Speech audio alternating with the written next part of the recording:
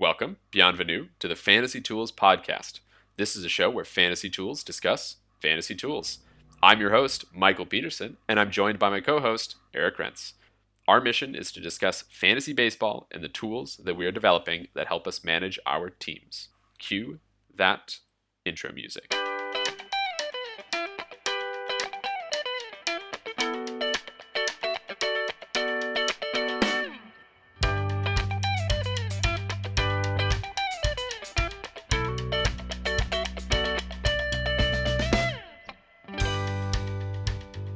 You want to talk about MLB awards? End of season MLB awards? We are recording right before anything is going to be announced.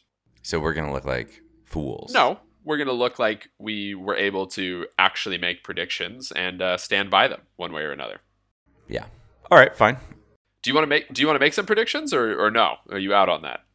Well, what do you think is the easiest one to go as? I will be blown away if Randy Arozarena is not the AL Rookie of the Year. I think that AL Rookie of the Year, I mean, he's cheating in some ways, right? Because he's got last year's postseason that everybody's, 2020 postseason that everyone still remembers. And then he tore it up this year. So yeah, I mean, talk about a great amuse-bouche, if you will. Yeah. I think that I actually don't think either of the Cy Young or MVP sets is particularly easy. Wait, so National League, we need a National League Rookie of the Year. Is it India? I don't actually even think that's easy, but I think India is probably the favorite. I know that we're AL guys, but there are the two leagues that we can predict. I was just saying that was the easiest one. I mean, do you think any of these Cy Youngs are easy? I mean, okay. Feet to the fire, I'm going to say Garrett Cole, AL, Corbin Burns, NL. I think Corbin Burns, NL is a good likelihood because sometimes it's all about just the best performances of a year. Yeah. And he had some of the best performances. He's pretty impressive for a month stretches at a time. Max Scherzer had that weird changing of teams. Yep. And then Zach Wheeler? Voters like traditional stats, right? So, I mean, so the finalists on the AL side are Cole, Lynn, Robbie Ray.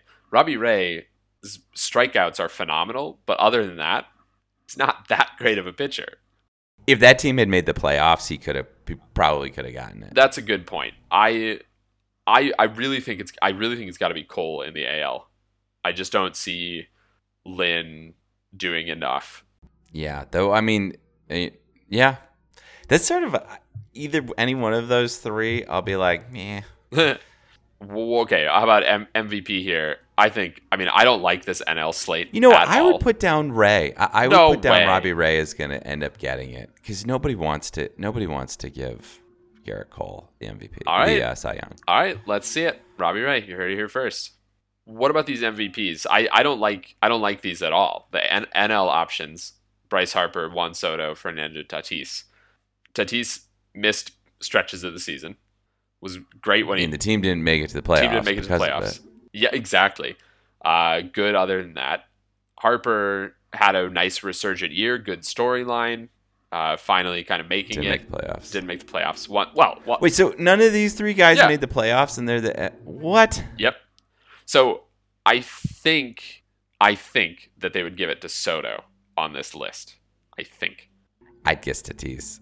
Well, he had the most impact, and one would say that they missed the playoffs because he didn't get the whole season. So if you were to say the most valuable player, I think that would be a good argument. I'm going to find that frustrating, but yes, okay, all right. No, you've actually persuaded me. I'm going to go with Tatis. I can't stay. AL MVP: Vlad Guerrero Jr., Shohei Ohtani, Marcus Semien. All three of these great storylines. Mm-hmm. They're going to say Ohtani. Absolutely. I also thought it was going to be Ohtani, but all three of these phenomenal storylines. Vlad Guerrero Jr., is the son. Marcus Semien, late season, late career resurgence out of nowhere. But Shohei Ohtani's got the best story. Yeah. Yeah. I mean, and the other thing is that Vlad and Marcus will split the vote. Well, the same team. Vote. I think there is something really nice about, there is something in the voters' mind that's really nice about giving it to Ohtani because what if in the future he can get a Cy Young, and even if he's not getting an MVP and a Cy Young in the same year, if he's got both at some point. So what if he has like a phenomenal pitching year in the future, and then you've got it done, right? Just give him the MVP now. Hope This is the year. you Yeah, know. like Verlander. Verlander has both, right? He does. He does, but Otani is not getting the MVP. But Otani's getting the MVP for his batting, I think. It's for both, but yeah. It's I mean it's for his bat is the piece that moves the needle, right? Yeah. Do you care about manager of the year? Absolutely. NFL wise, what is there to say about my team at this point? They're doing the very Vikings I thing, know. right? Where they're gonna keep you going. You're in this season. Like, you want to say that you're out because you know that they can't win it all, but they're gonna be like, it's gonna be week 17, and there's gonna be like a playoff seat I know. that's on the line. I know. And they're gonna be in some convoluted tiebreaker. I know. No. I already. You know what? This upcoming week is Battle of the Anti-Vaxxers, though, in the NFC North. Should be interesting. This is a side conversation, I but guess so. who's worse from the anti-vax perspective right now? Kirk Cousins or Aaron Rodgers? Oh, Aaron Rodgers. Okay. 100%. Yeah. Kirk Cousins is aggressively anti-vax, but he did say it. He did at least say that he was anti-vax at the beginning, as opposed to Aaron Rodgers' whole I'm immunized or whatever he said. Yeah. I mean, I would say, is the liar or the asshole better? Yeah. In this case, the asshole is better because from the beginning he said, I'm going to follow. If you give me a protocol, you need to give me a protocol to follow, but I'm not going to get it. Yep. I don't like it. I think that's a jerk move. But I guess he's followed it, right? He's missed it. Has he missed a game? He missed a game, right? I don't think he's missed a game yet. Other than his quality of play, like. Yeah, I mean, we could probably do with him missing a game actually at this point, but. Well, do you have any comments on fantasy football? I was just checking in with you here. Is it just me, or are defenses super wonky this year? How so? Well, who went first? I was just feeling like the defenses that were predicted to do well are not doing that well. Oh, they're not it's not scoring. Yeah. Yeah. There hasn't been the same kind of like scoring defense. Yeah. All of them have been pretty bad. Yeah. But it seems to be that's sort of the case in the last 2 years. Is it the defensive have been more effective than the offense? I mean, I have to say this is my bias in fantasy football. I love trying to pick a good defense.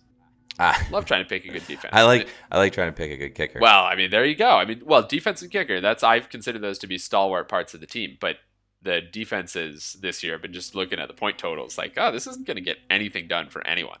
Well, in fantasy football, if you have a contributing flex, a good defense, and a good kicker, you somehow win a lot of weeks that you shouldn't. Yep. Because if you get like in standard scoring, if you end up getting like 40 points out of those 3 spots, yep. like, wow, you just need everybody to have like 2/3 of their highest potential, and then you're going to win. Exactly. And I feel like with a good defense, you can put up 20 points at least every other week. Right. But but the problem is, I don't think there's a way. I should look, but I don't think there's a way to get that many points this year from defenses. No, there aren't really that many defenses who are like that. The other piece I did want to say, this was the one point that I wanted to get across. Who doesn't like sophomore slumps, and who likes to protect them? Well, you love sophomore slumps. Why? Do you have Pat Mahomes? Oh, I love to predict them. What do you have, Pat Mahomes? Herbert. Yeah, that'll do it. Why'd you pick Herbert? I was sort of I waited on quarterback like 1 round further than I should have.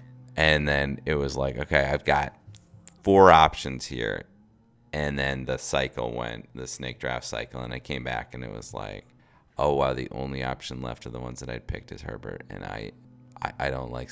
Do what you got to do. Well, let's turn to some fantasy baseball here. We are going to talk about lineups, talk about some tools that we're trying to develop, look a little bit at what happened in the past year, think a little bit maybe more about what we can do going forward.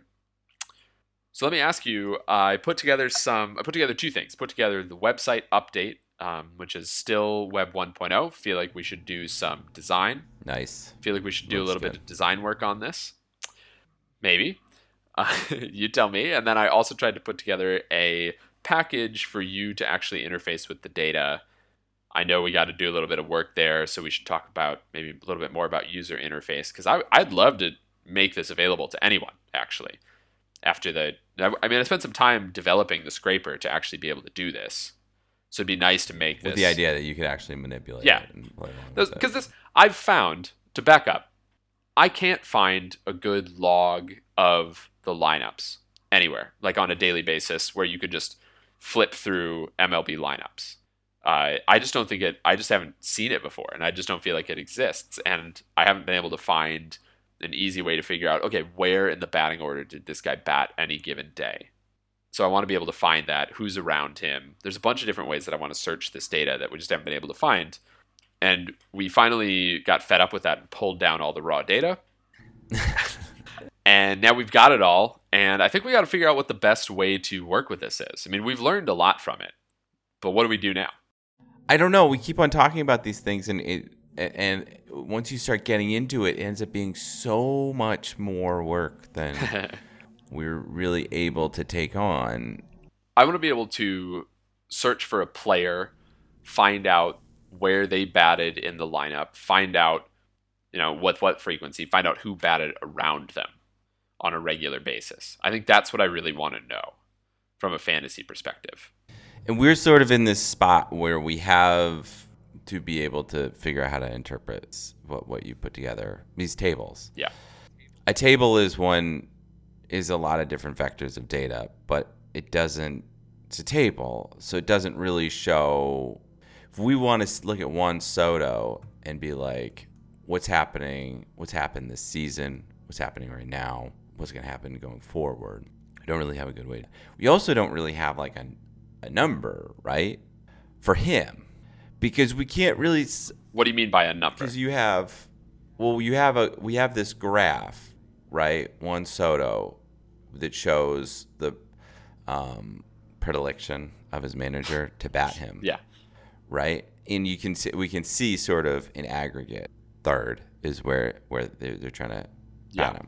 But we don't have like a summary number for that, right? No, this was the wrong way to display this data. I think so. What we have right now is very team centric, and what we need is very player centric data.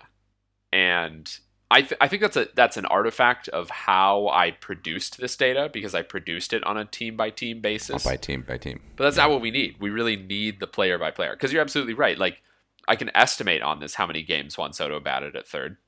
Like, okay, he played in 100. He started in 146 games total, and he's, I don't know, 90% of those are at third. Okay, so he batted 130 games at third and 16 games at second, but we don't have that. And that's where we're not able to then take this and do sort of like a correlation plot on your batting order. Exactly. I'd also love to be able to answer the question of, okay, so 10% of the time he batted second, was that a 2-week stretch that he always batted second, and therefore his value changed a little bit? Or was that like every 10th game he bats second, and that's a thing that, you could in principle try to predict? Is it that he's only batting, he's doing that against the Mets? Yes. Is it that he's doing that against left-handed people? Yep, exactly. And so it's those kinds of questions that we should ask, those kind of abstract questions to help us figure out how to display this data, I think. Well, some other people it matters more. Like that was in the World Series. Who was it? Not in the World Series. Your old friend Margot. Red Sox Rays. Margot was in the lineup batting high in the batting order on certain days and then not. Yep. I mean, that's like really doesn't really matter for Juan Soto if he's batting second or third. I mean, it does, but it doesn't. Yeah. It does matter for Manuel Margot owners if he's batting second versus batting eighth versus out. Yeah. Well, I'm looking at, not that he ended the season there, but I'm still looking at this the Nationals graph, and Kyle Schwarber batted first in 15% of his games for them. Like, why was he batting first? That's a totally different value on Kyle Schwarber than all these games where he batted fourth or batted later in the lineup. I mean, what if you're trying to scrabble out a few extra runs and they move Kyle Schwarber to fifth or something, and you're like, well, Yeah, first versus fifth. Yeah, that's not what I was looking for. and we want to have more information for the fantasy relevant guys, and we want to have better information for, and even some of the guys on the cusp, right? Yeah. Well, I think you're right that the guys on the cusp are actually probably the more interesting guys because they're the ones where their value oscillates wildly depending upon if they're getting playing time or not. Yeah, like Adrian Sanchez, like that's the guy that Yeah. we want to have more information about. Why did he bat second? Did he just hot against some? Yeah, I mean that's exactly it. Well, it's and a lot of these pieces are going to be hard to put together because some of it's like, well, when did they only bat second because of an injury? I mean, we're talking about this before with Mondesi, right? Like, what is it going to mean for that lineup if Mondesi moves up to second? Does that change? That changes the value of everybody else, depending upon where the lineup slide around to. I also think that we can use some of this to predict going forward as guys move around in the offseason what lineups might look like next year. Right, exactly. Which would be really helpful for us to know. Exactly. So we have. Should we try to put that together? Yeah. How do we even evaluate that right now? I don't know. If we were to predict it. I don't know. I mean, the best thing you can say is I'm imagining a heuristic where you look and say, okay, I don't know. Let's take an example from a pretty regular team. So I'm looking at Houston. This isn't going to happen, but let's say Michael Brantley gets traded. Michael Brantley always bats second for Houston. Let's say Michael Brantley gets traded to Cleveland, where the guy that we're going to talk about next week, Ahmad Rosario, always bats second. In that circumstance, who bats second, Brantley or Rosario? Right. And we have to figure out how to answer questions like that. That's like algorithmically, ideally. Yeah. Well, is it so?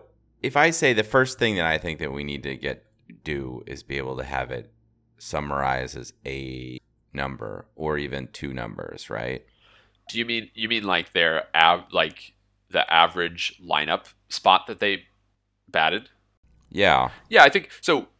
I think we need to do that, and I think that's actually a way station on the way to trying to predict how many at bats a guy gets in a given year. Like modulo no injuries. Yeah.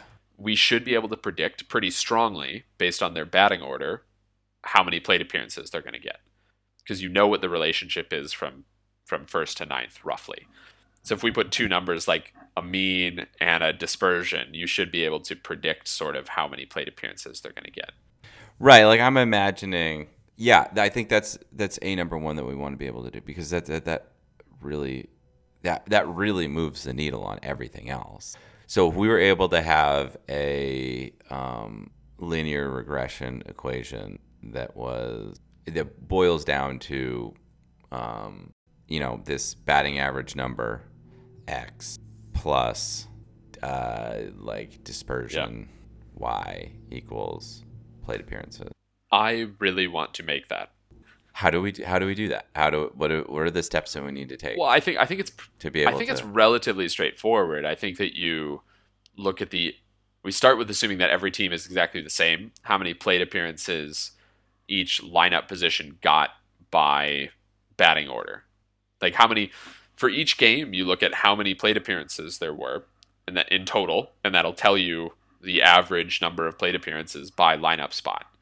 And then you just say, you just take each guy's fraction of the games that he played in each lineup spot and just do a straight multiplication through. That's all I would do for a first step. Okay. But it's accounting for all of the uncertainties, like how many games are you worried that a guy will get injured? Like Sal Perez had a great year this year. How many games are we really comfortable predicting Sal Perez to play next year? Well, I'm not even. Well, I mean, I guess even if we overfit it, number one is putting together the model for this. Yeah, I think so. I mean, it's just a matter of counting up the plate. I think the first step is to count the number of plate appearances per game, figure out what it looked like from top to bottom of lineup. One of the other modeling challenges will be how often is a guy pulled in the middle of a game. Right. Yeah. How often is hit, pinch run, Yeah. pinch hit. Yeah. Because we obviously don't want to predict pitchers for 600 plate appearances or 200, not even 600, 150 plate appearances that they would nominally get for the 30 games they start, right? But they're not going to get that. Yeah. Yeah. If we imagine if we're like, we predicted that Patrick Corbin would get 29 games. Pretty darn good, plus or minus Yeah. one. Yeah. There you go. So I do think that'll be. I mean, obviously, some of that'll get ironed out. All right, I think that about brings us to the review session. Andrelton Simmons.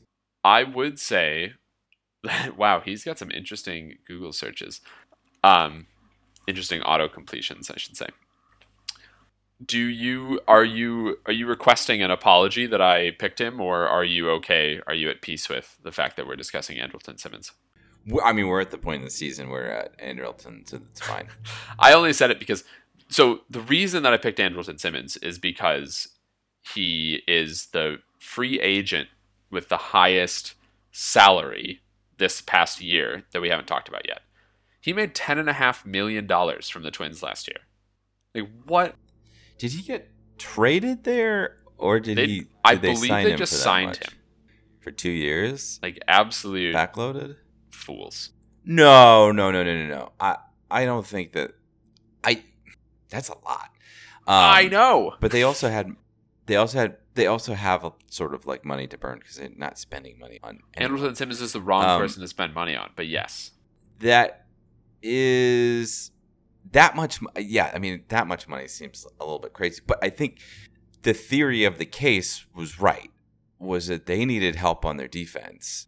Well, obviously, and getting Polanco out of short where he's minus a little overmatched. Yeah, aggressively minus. To have like you're hoping that you're getting the Gold Glove winning, and yeah, he's obviously not the Gold Glove winner. He's not. He's a COVID denying. There's apparently Simmons. Apparently there's something about being on the Minnesota sports team. All right. Sorry, I didn't give stats. So Andrelton Simmons, we got 451 plate appearances with a just paltry 37 runs, 3 home runs, 31 RBIs, 1 stolen base, 223 average. That's problematic for for an everyday player. Yeah, that's not good. Yeah. I honestly don't know what to do with this, right? Like, this is not what he was. Obviously, this is not what he was supposed to do, or this is not what they expected that he would do. And I'm looking. He's well under his average number of home runs in a season. He's, down on runs, not so bad. Well down on RBIs. Obviously, no stolen. I don't know why he didn't have any stolen bases. Yeah. And he's 40 points below his career batting average. So I think my question is there anything to look at with Andrelton Simmons going forward? He's going to be really cheap next year at the end of a draft, like dirt cheap. Is there anything that'll suggest to you that he's worth a fantasy look? No, there's nothing. He was a defensive WAR of 5.5. Wait, I guess this isn't right.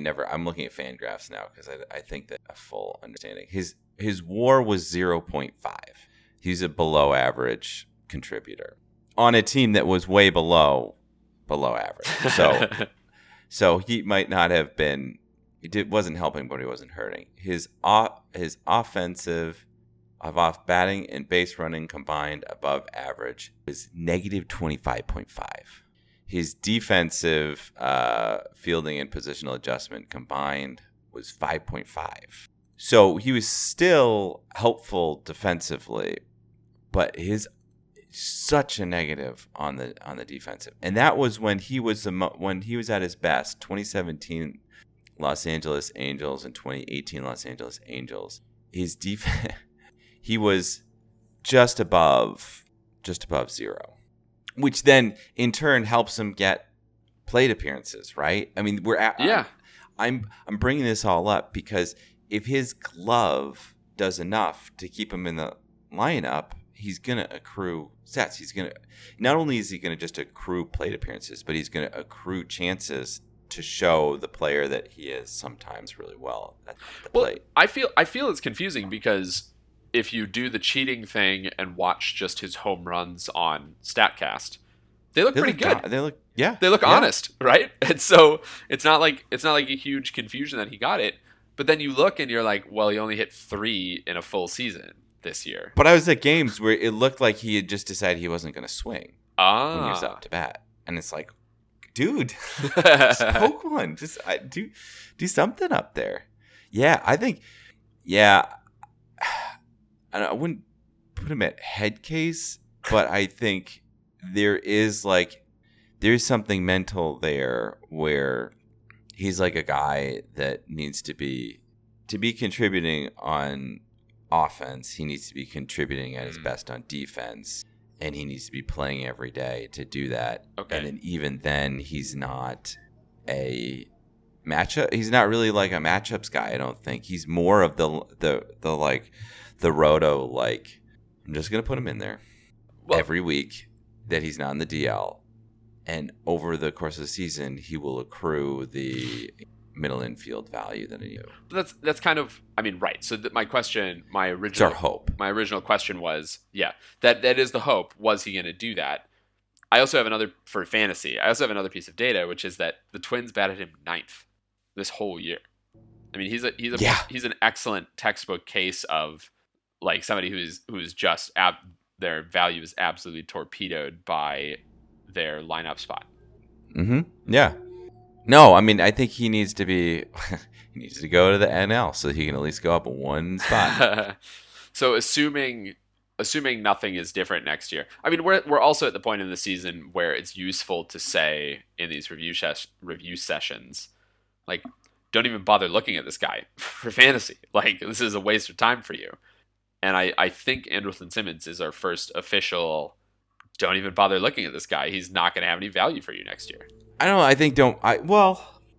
write him off forever, but we are writing him off in pre-draft. Like, I don't think that there's is there a situation out there where you're like, yeah, this is where he's going to be able to.